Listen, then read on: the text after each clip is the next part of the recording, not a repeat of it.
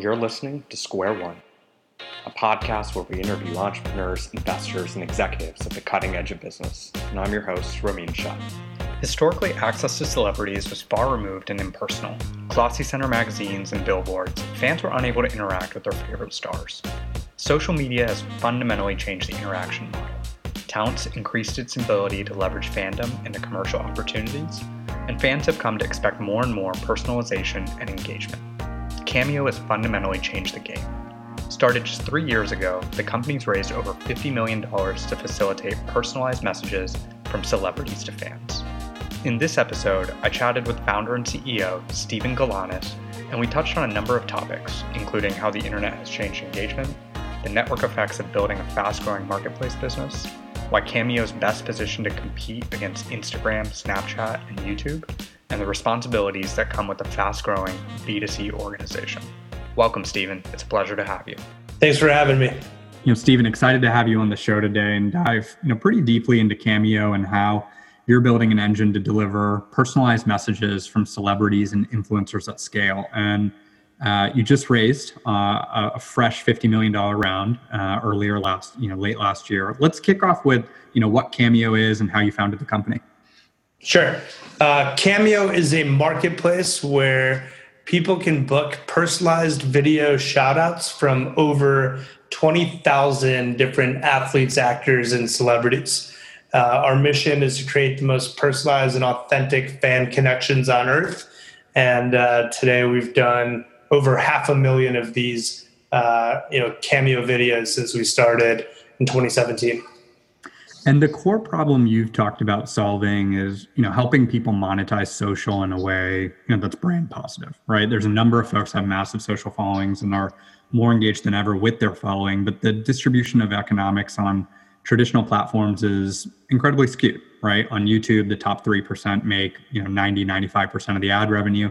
Talk a little bit about the legacy model, versus the model you guys are creating. Yeah, so I think as a marketplace business, right, there's really two sides of the problem you have to solve. So I think you touched well on the side, the value prop for talent, on the value prop for the celebrities, right? Ultimately, today, there are more famous people than there have ever been before. Every single day, there's a new viral video coming out on TikTok, on YouTube, some rapper singers coming up on SoundCloud. As talent, as these other platforms have basically democratized fame, right?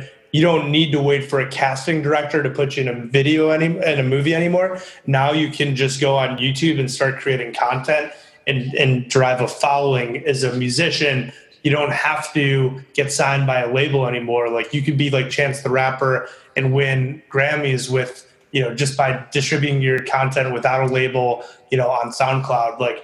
This is this is interesting times because there's so much disruptive technology that's out there. And ultimately, we believe that on aggregate, the pure amount of supply of celebrity or supply of talent is increasing, right? And not only is the supply increasing, the magnitude of fame is increasing. Today, people are more famous than they've ever been. We're both Dukies. And, my best friend from Duke is Lance Thomas, who was a 10-year NBA veteran, played for the New York Knicks, 4-year starter at Duke, national champion. He had 47,000 followers on Instagram when he was starting for the New York Knicks last year.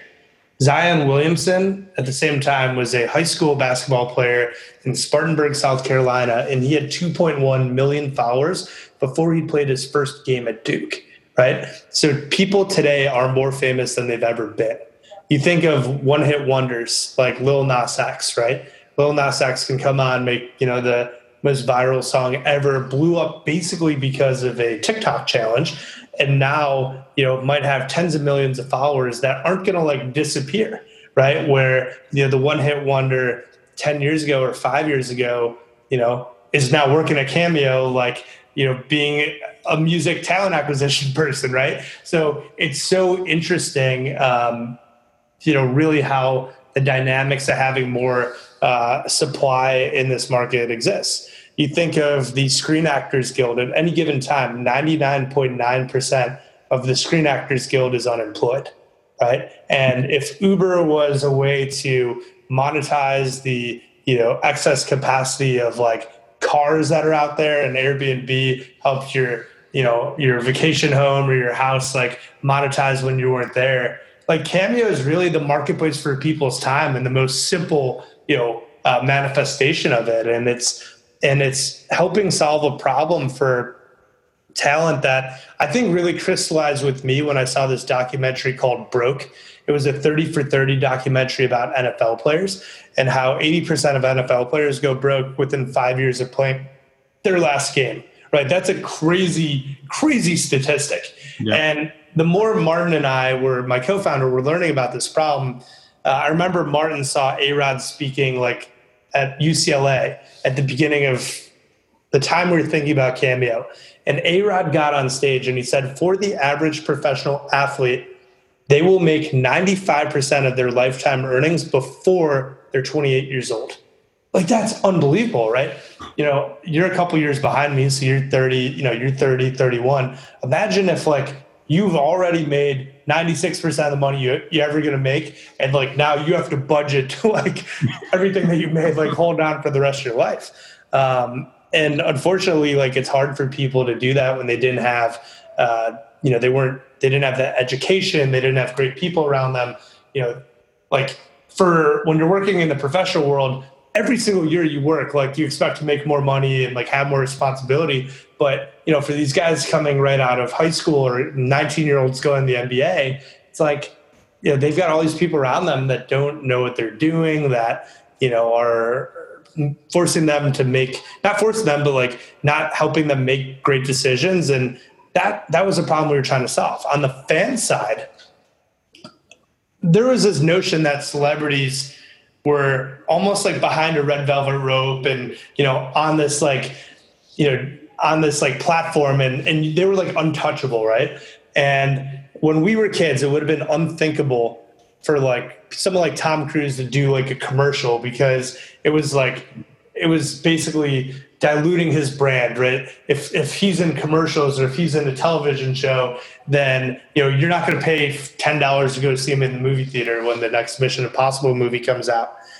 Today, people like Will Smith, the highest paid actor in Hollywood, or The Rock, they're like making TikToks for free and they're on YouTube. And now fans expect this daily engagement, which that was never the case, right? Celebrities used to be people you read about in glossy magazines. Today, they're people that you expect to interact with every single day. You expect to go on Instagram and watch your favorite, athlete or singer or celebrity or influencer's stories and like know what they're doing and buy what they're selling you. It's so that, the same platforms that have enabled more people than ever to become famous, they've also raised the bar, I think, for like what a fan expects out of the people they admire. Yeah, I mean, the fundamental shift you're talking about is really building on the back, of video and personalized engagement taking off versus more, traditional offline or generalized engagement. You've said that selfies are really the new autograph. Talk about how Cameo fits into that analogy. Sure. I think back to, I'm a big baseball fan, and in 1998, the Chicago Cubs had this like dream season. This was Kerry Wood and Sammy Sosa. Kerry Wood had rookie year, 20 strikeouts, and Sammy Sosa had 66 home runs. And, we made the playoffs for the first time in a decade, only to get, I think, swept by your Atlanta Braves, if I remember correctly. Yep. But I remember that season, I was probably in fourth grade, and I was going out to, after the game, waiting in the parking lot to get like Mark Grace or Sammy Sosa or Kerry Wood to like sign something for me. And like those guys were too big time, but Benny Agbayani and Scott Service and Glenn Allen Hill, like, or Rod Beck would stop and sign every autograph. 20 years later, I should not remember any of those people's names, right? They're not like that famous. They're like relatively like forgettable people, but because they did something nice for me, like I remember them forever. And those artifacts of like their, moment of like niceness, right, are like living in my bedroom in Glenview, Illinois somewhere. And Cameo today is basically the same thing, except that like moment of, giving your fan this thing that they want is being shared on social. And now it's not just, making one person happy or putting something on your wall that people only are going to see if they walk in. But, if the jersey is if the jersey that gets autographed is on your physical wall in your office, the cameo is going on your digital wall. It's going on your timeline. It's going, getting shared on your Instagram. It's getting tweeted out. And now all of your followers are basically the people walking into your office to admire that. So when they see somebody make a cameo, you're happy as the person that bought it. The recipient's happy. And anyone that sees it that's friends with you, thinks it's cool and happy as well. Just like when you got that video for your wedding, probably all your friends and family and cousins, everybody was freaking out. Yep. So what's been your count? So you have 20,000, you have over 20,000 people on the marketplace. Yep. What's been your counsel to talent to be successful on the platform? How should they think about, pricing, an average ticket of a transaction, and speak a little bit too, because I didn't candidly, recognize it until I'd heard you talk about it, but just how large the economics end up being if you think about it on a per minute, right, or per second basis, right? Talk a little bit about that too, because I think that, you can conceptually kind of talk about scale or how this can be impactful, right? Going back to your early piece of professional athletes make, 95% of their income before 28. But this was a kind of, when you do the math on that piece, that was actually pretty astounding to me. Yeah. So when we were starting off, the very first talent that we kind of had in our Rolodex was Cassius Marsh, who was on the Seattle Seahawks at the time. Cash was making about $1 million a year. And, when someone's making $1 million a year and they're 23, 24 years old, they have more money than God. And, and I remember my co-founder Martin and I talking to Cassius, and we were trying to figure out what would be the right price. And we came up with this equation called earnings per minute. And it was basically take your salary, divide it by 2,000 hours in a work year, 50, 40-hour weeks, divide by 60, and you would find out how much money you make per minute. If you're making $1 million a year, you're making something like $6.25 per minute. So if you could charge, $30, for example, and you could do 2 cameos per minute, you actually would have the opportunity to make something like 10x the amount of money per minute than you would playing in the NFL getting concussions, right? And this was probably the most famous example of this was when Andre Drummond of the Detroit Pistons joined. He was the first max salary NBA player to join Cameo. He was making $25 million a year. And when you do that same math, 25 million divided by 2,000 divided by 60, you make $208 per minute. So if he was charging $100 or $150 per minute, he was making the same amount of money per minute with us on Cameo as he is making max salary in the NBA. And so when you think about, you've talked about before, kind of when you think about the pricing piece, you recommend talent sometimes in the early years to actually underprice a bit to build more virality. Talk a little bit more about kind of from there's a pricing element on one side, and then there's the distribution strategy on the other side. Yeah. So first off, we do not price the talent ourselves, right? We let the talent set their own price. The reason we do that is we never want a talent coming to us and saying, this isn't worth my time. If you set your own price, it is literally by definition with your time. Yeah. So that doesn't mean that we will never set prices, but that was kind of why we did that at the beginning. People ask about that all the time. The second thing is we tell our talent to optimize for the amount of cameos they do, not how much they charge. So you should think about what your fans can afford, not what your time is worth, if that makes sense, right? There are great examples of this. For example, TikTokers have a very young audience. The average TikTok user in the United States is between 10 and 19. Their disposable income is not that much, right? So if that person's trying to charge $2,000, literally nobody in their demographic will be able to book. If they charge $0, they'll get booked so much that they wouldn't be able to do it. So we always tell our talent to try to find the happy medium between supply and demand. Because if it's $0, this just becomes Instagram DM or Twitter DM where they're going to get so many that they're not going to be able to do any. But if it's infinity, right, like, nobody can afford it. And at this point, the other thing that's really interesting is talent are routinely now customers rather, are looking at the talent on the platform and trying to find good deals relative to each other, right? So a famous example in Chicago, Brian Urlacher and Lance Briggs were like the two stars of the last Bears team to go to the Super Bowl. They they were linebackers, both made All-Pro multiple times, both Hall of Fame caliber players. Brian Urlacher is $540. His jersey was $54. Lance Briggs is $55, right? His jersey number was 55. So if you're a Bears fan of a certain generation, you look at those two people, there is not like a tremendous difference between Brian Urlacher and Lance Briggs, but the price is, hugely different. So Lance Briggs is going to do much better on Cameo than Brian Urlacher. So you've raised, I alluded to it earlier, you guys have raised a boatload of money, $50 million on the backs of, obviously being a much bigger business. There's, of course, significant penetration potential in the core product, more talent, right? More slices. So talk a little bit about the macro vision, right, for Cameo and examples of ancillary use cases with, this inbuilt network effect and real flywheel effect. So number one, Cameo is the marketplace where for X amount of money, you can do Y activity with Z person. Like at scale, that's what we're building. So today we are building that equation with one Y activity, the personalized video shout out. It's the only thing we offer today. And with 20,000 people, we believe there's 5 million people in the world today that could charge as talent on Cameo.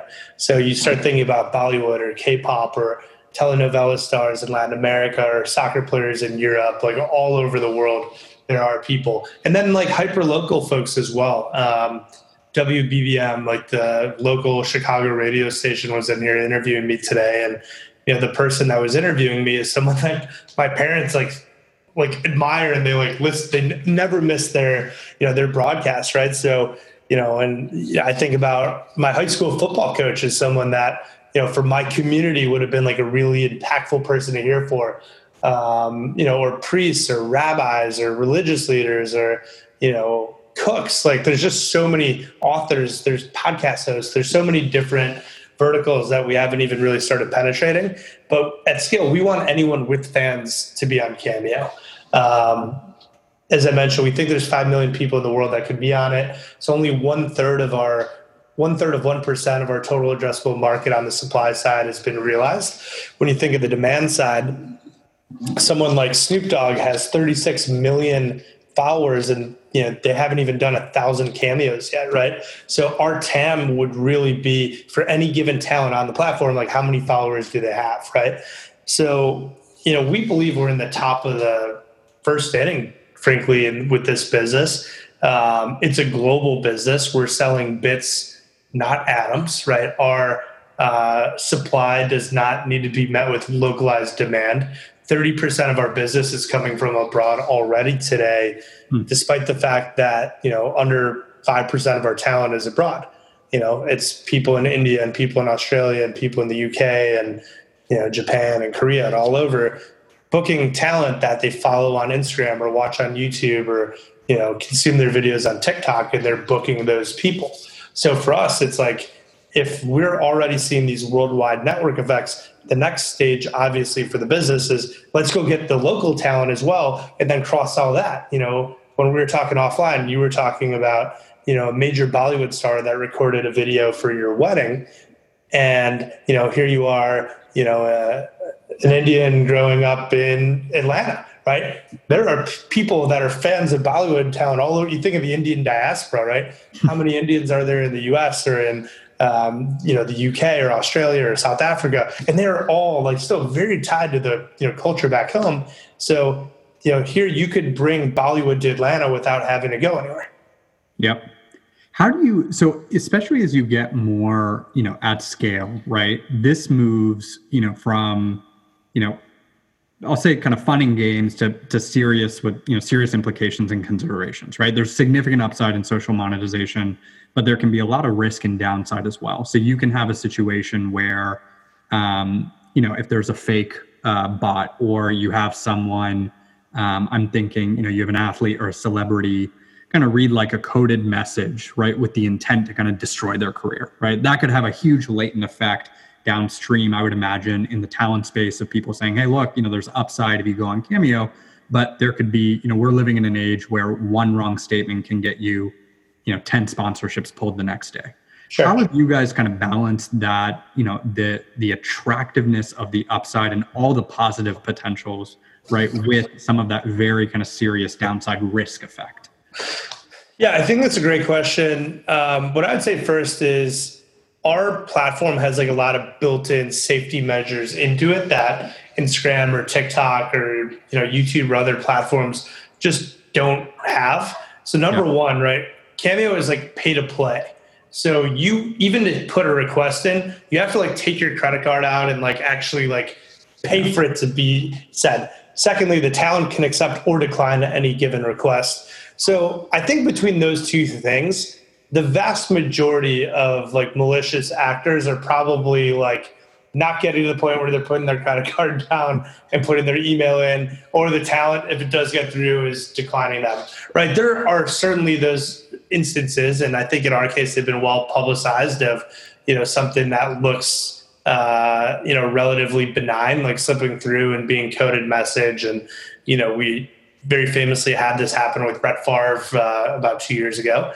Or last, probably I guess a year and a half ago now. And look, at the end of the day, right, I remember when that Brett Favre story happened and these white nationalists had booked him to say something that seemed to be a message supporting troops. And in effect, it was a coded message from a white supremacist group.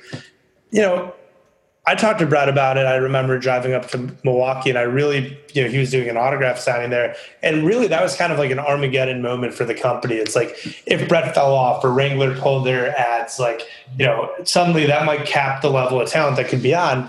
But ultimately, what kept Brett on the platform was the week before this girl had gotten married and her father had passed away, and one of her uncles had bought a Cameo from Brett Favre, who was her dad's favorite player, saying how proud her dad was. And, here's this girl, the best moment of her life, her wedding. And the best moment of her wedding was like hearing from Brett Favre, and this video got sent to him. And it was like that ability to have an impact that I think like trumps the monetary thing. Our talent, like the money is great, but ultimately they want to develop a stronger connection with their fans. And I think like at this point, every celebrity on earth like gets trolled constantly on Instagram or gets trolled constantly on Twitter. They just understand there's bad actors out there. And, I think like the fact that we've built this technology that in many ways has changed the world, because for the first time ever, like you as a consumer can like put words in somebody else's mouth. It's a really powerful force for good, in my opinion. And I think at this point, if somebody saw a Cameo video, being the source of some super controversial message, like, I think at this point, like people would assume, oh, maybe this person got tricked as well. And I don't think it would have the same implications as them going on Facebook Live, like Antonio Brown did this weekend, and just like spewing all types of crazy shit. Yeah. I want to extend this kind of one level up. So there's, again, on one side, you kind of have the one-off cases, right, that you have to systematically solve for. On the other side, if you take kind of a macro perspective, you've obviously got pillars and value principles on how talent engages on the platform. So you guys have two pillars, right? No nudity, no hate speech, no inciting violence. Yep.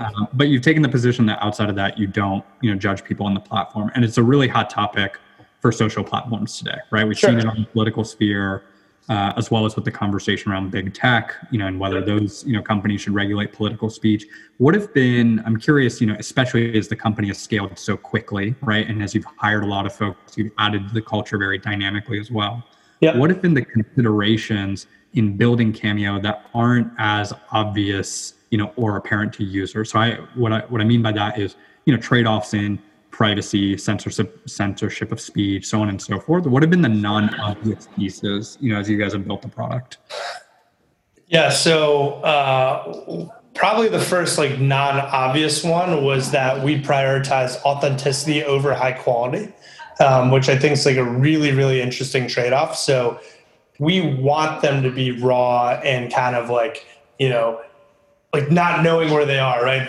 You could have imagined Cameo being, we get hair and makeup and like they're coming in 1080p and like big production value, but it's the rawness of Cameo which makes it really special. And sometimes like that's interesting. Sometimes that's Snoop Dogg smoking a blunt, or a Real Housewife, 6 margaritas deep, like knocking cameos out, like. But that's kind of the fun of it. And I think at the end of the day, like that is that person's brand. In a perfect world, like I don't want to be muzzling people, and like I want them to be them, right? They get a request, but like the best cameos are ones where that talent takes that request and puts it in their own words. So if there's someone that swears a lot, like that's authentic to them. It doesn't have to be like, censored speech.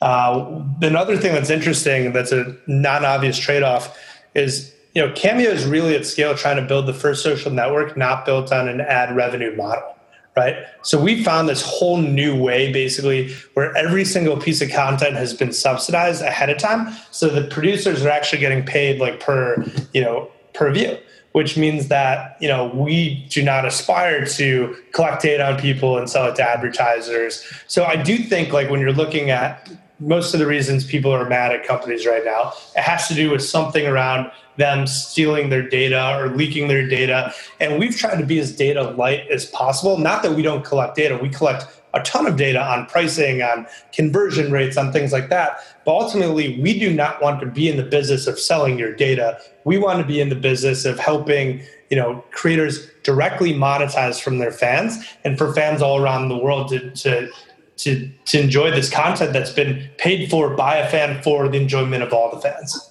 And so do you think that becomes the case or stays the case when you're at a different level of scale, right? Do you believe that will kind of continue to be the root of the marketplace, or at some point do you start to say, hey, we've collected data on folks, we know how to recommend, talent to reach out to X, Y, and Z, type consumer, so on and so forth. Do you believe that stays the core of the platform? Yeah, we believe that this core like B2C engagement model and revenue model is basically untapped, right? It's like we've sold 500,000 cameos so far. There's 8+ billion people on Earth. So for us, we believe there's so much room to run. And, look, I'm not going to sit here and say that we never would ever have an ad-based business, but it certainly is not on the roadmap. It certainly doesn't foster our mission of creating the most personalized and authentic fan connections on Earth, right? And ultimately, like your mission and your vision need to be that North Star for you, right? And we aim to wow people at Cameo. Like that's literally like what we aim to do. And for us, I think the longer that we can continue to have a business that's built on the back of talent fan connecting and bringing people closest to the people that care with them the most, I think there's tremendous runway there, and I don't see us having to pivot business models anytime soon. So let's talk about why. Let's take it kind of in a slightly different direction and talk about why Cameo is specifically the best company and the best platform to solve this problem. So Google, I think it was about a month ago or so, Google announced Cameos, which was very original. Do you have a concern, or how do you think about it from the perspective of, when I saw that and I was getting ready for our conversation, Stephen, what I was thinking of was kind of the Instagram stories versus the Snapchat effect, right? The traditional adage for startups is not to be concerned with competition. And I generally believe that. I think the only documented use cases, actually where competition really comes in and has an adverse impact on a company is where distribution is just so strong and the core feature set has been able to be overlaid on that already powerful distribution. Now, Google's not great at social, right? Yep. But Instagram stories versus Snapchat is kind of the iconic documented case of this. So how do you, when you think of kind of Snapchat, Instagram, Twitter, all the other platforms, let's say Google out, right? And say the platforms that are actually good at social, or even like a TikTok, for example, right? Same exact length, right? Great distribution, so on and so forth. How do you think about that piece? Yeah, look, I mean, I think Facebook and Instagram are going to be the 50,000-pound gorillas in the room if we were a publicly traded company, right? Like Snap was already publicly traded, I believe, when Instagram ripped off Insta stories. I do think one thing that's particularly interesting about Cameo that has really become like our core DNA and unfair advantage is that we have personal relationships with like every single talent on the platform. Every talent on the platform like was like reached out to by someone on our team or like has a rep here and like they're in their phone and they FaceTime and they like and at the end of the day, I just don't know if Instagram or YouTube would be that interested in like building a business that is as hands-on as the one that we've had to build just to get it going. Fulfillment is a really tough thing. When we started Cameo, only 30% of the videos requests would get fulfilled. Today, that's over 90%. Why was that in the early days? What drove that? I mean, when we first launched Cameo, we literally used to email talent and say, hey, here's this request. I would email them and then they would record it on their iPhone and like email it back, right? Like obviously we built an app, like we've created rules, we've made requests only 250 characters. Like we've done a lot to get better at this, but we've learned, I'd like to think we've learned a lot about what actually works and how fulfillment works and what talent is actually we've got product market fit for, right? If Instagram or YouTube were starting this, they'd probably, start by getting Kim Kardashian and, Drake and like the biggest people on earth. But if you were to be a 22-year-old working for me on your first day on my talent acquisition team, I would draw a 2x2, 2x2 graph that would, on the x-axis, say willingness to do cameos and the y-axis being fame, right? And if you could imagine the top right corner being, super famous, high willingness, like, yeah, of course we want those people. If you could imagine the bottom left quadrant being, not that famous, not that willing, like, okay, we don't want them on the platform. And like Instagram or YouTube would probably like have a lot of those people. The big thing for us was we preferred people in the bottom right, less famous, more willing, over the top left, more famous, less willing. And that's a really interesting dichotomy because, we could price Justin Bieber or Drake at $10,000 or $100,000, but ultimately, like, how many people can kind of afford that? So I don't think, like, even today, our business model is one that even if Instagram or like YouTube or them were to come in, they would still have to like figure out how to subsidize these videos so their biggest talent would get paid enough to make it worth their while and that they were affordable enough for the talent. Secondly, and probably more importantly, I think it comes down to a matter of business model. Google wasn't the only one to take our name. Like Google actually announced cameos last year. Snapchat was the one that about a month ago created, Google or Snapchat cameos. So like, the name, like we're seeing it pop up all over the place. And, look, I believe imitation is the greatest form of flattery. Sure. But ultimately, like none of these platforms have ever directly charged consumers for anything before. And that's because they make money, selling all their data, right? They just make money a totally different way.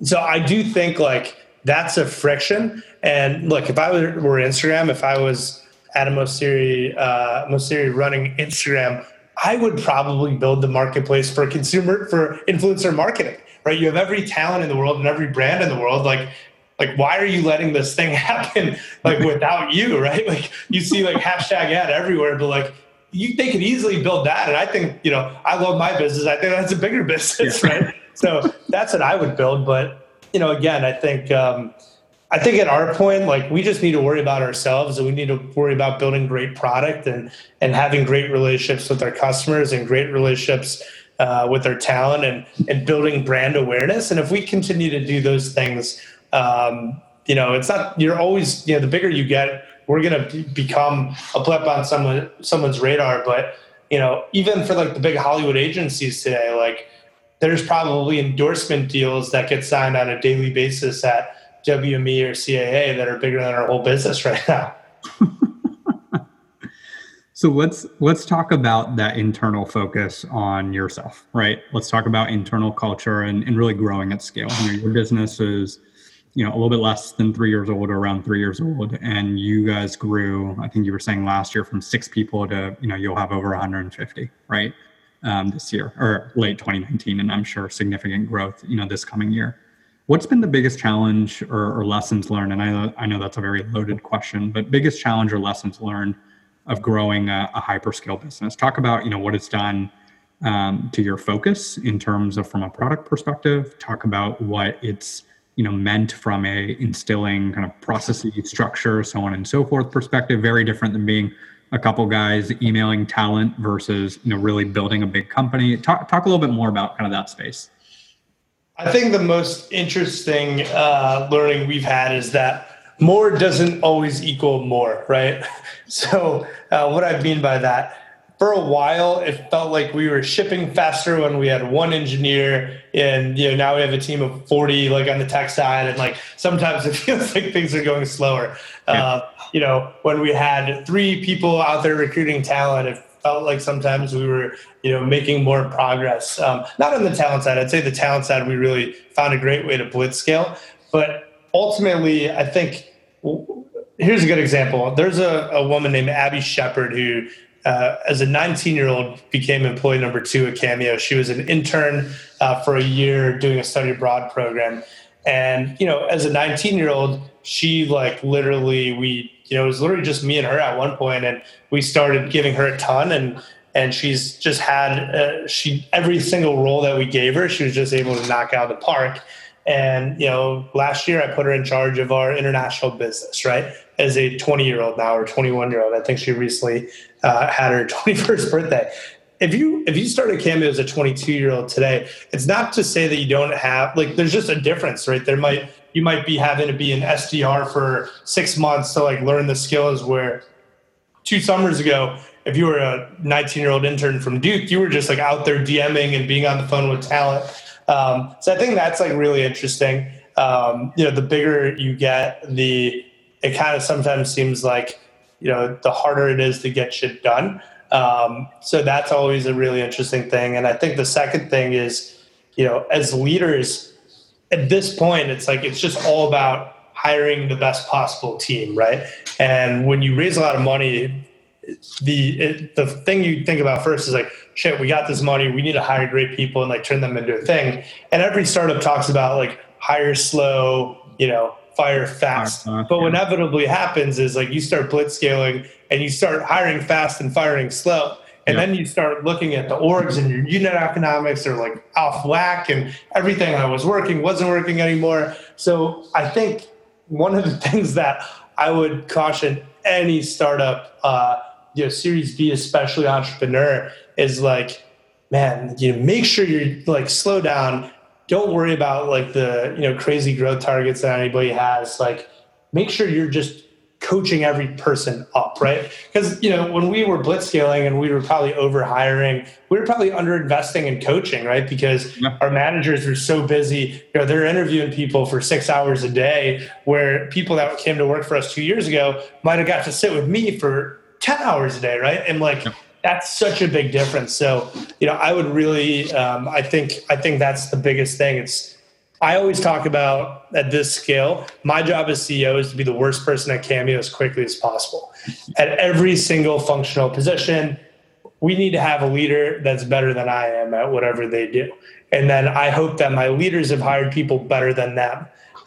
When I interview people, one of the questions I ask everyone is, who's the last person you hired on your team that's better than you are, right? And if you don't have a great answer for me, then that means either you don't know what great talent looks like, you can't recruit great talent, or you know what it looks like, but you're scared to recruit it because you think you're going to take your job, right? And all 3 of those answers at this point are unacceptable to me. So that's a pass in the interview. Yeah. How you have, we're video conferencing, and you've got Ikigai on the wall. I think it's a really interesting philosophy. Just tell me a little bit more about what that means to you, or why that's on the wall in the company. So it's on the wall because right before we got on the phone, one of my 20-year-old interns was, coming for a one-on-one, and he was just he wanted to talk about what should he do with his life and all that. And Ikigai is a philosophy that I learned about probably 2 years ago, and it's one that I think about a lot. I think it's amazing. And for those of you that don't know what it is, imagine a Venn diagram with 4 circles instead of 2. And ultimately, Ikigai is like finding your life's purpose, right? Being at that sweet spot. And I truthfully believe if you're not at your Ikigai point, you cannot be world-class at your job. Especially as an entrepreneur, you have to be working on something that you're good at, that the world needs, that, you don't, the paid for thing like comes later, but, and something that you love to do. And if it's not all of those things, right, like you're just not going to be there. And, when I was at LinkedIn, I loved my company. I was making great money. I had fun at my job. I got paid well. But at the end of the day, like there wasn't product market fit for the particular thing I was selling. I was selling Sales Navigator, like LinkedIn's, B2B prospecting tool into FINRA and SEC regulated firms that couldn't even use LinkedIn because LinkedIn didn't have the necessary archiving compliance technology to archive any messages for 7 years of a FINRA SEC regulated person. So we were trying to sell a Sales Navigator to banks that didn't even allow their employees to be on LinkedIn, right? And that was the first opportunity I had where I knew I was working on a great product. I loved the company. The culture was awesome. But every day I was banging my head against the wall and it just never was, that was never going to work. And at Cameo in the early days, yeah, it certainly felt like that. You're talking about a fan talent marketplace when you have no talent and you had no fans, right? That was hard too, but it was the absolute conviction we had that this is something the world needed and that people would love to experience that ultimately gave me the conviction to tell people, like, look, this is like joining Instagram in 2011. You're going to get 0 likes a picture. And like maybe a few months from now, you're going to get 2 likes. And then, next year you're going to get 25 likes. And then, 4 months after that, you're getting 100. And then now you get 27,000 likes a picture, right? Like these things take time. And, you had to be that missionary and like just preaching the gospel of what was going to be.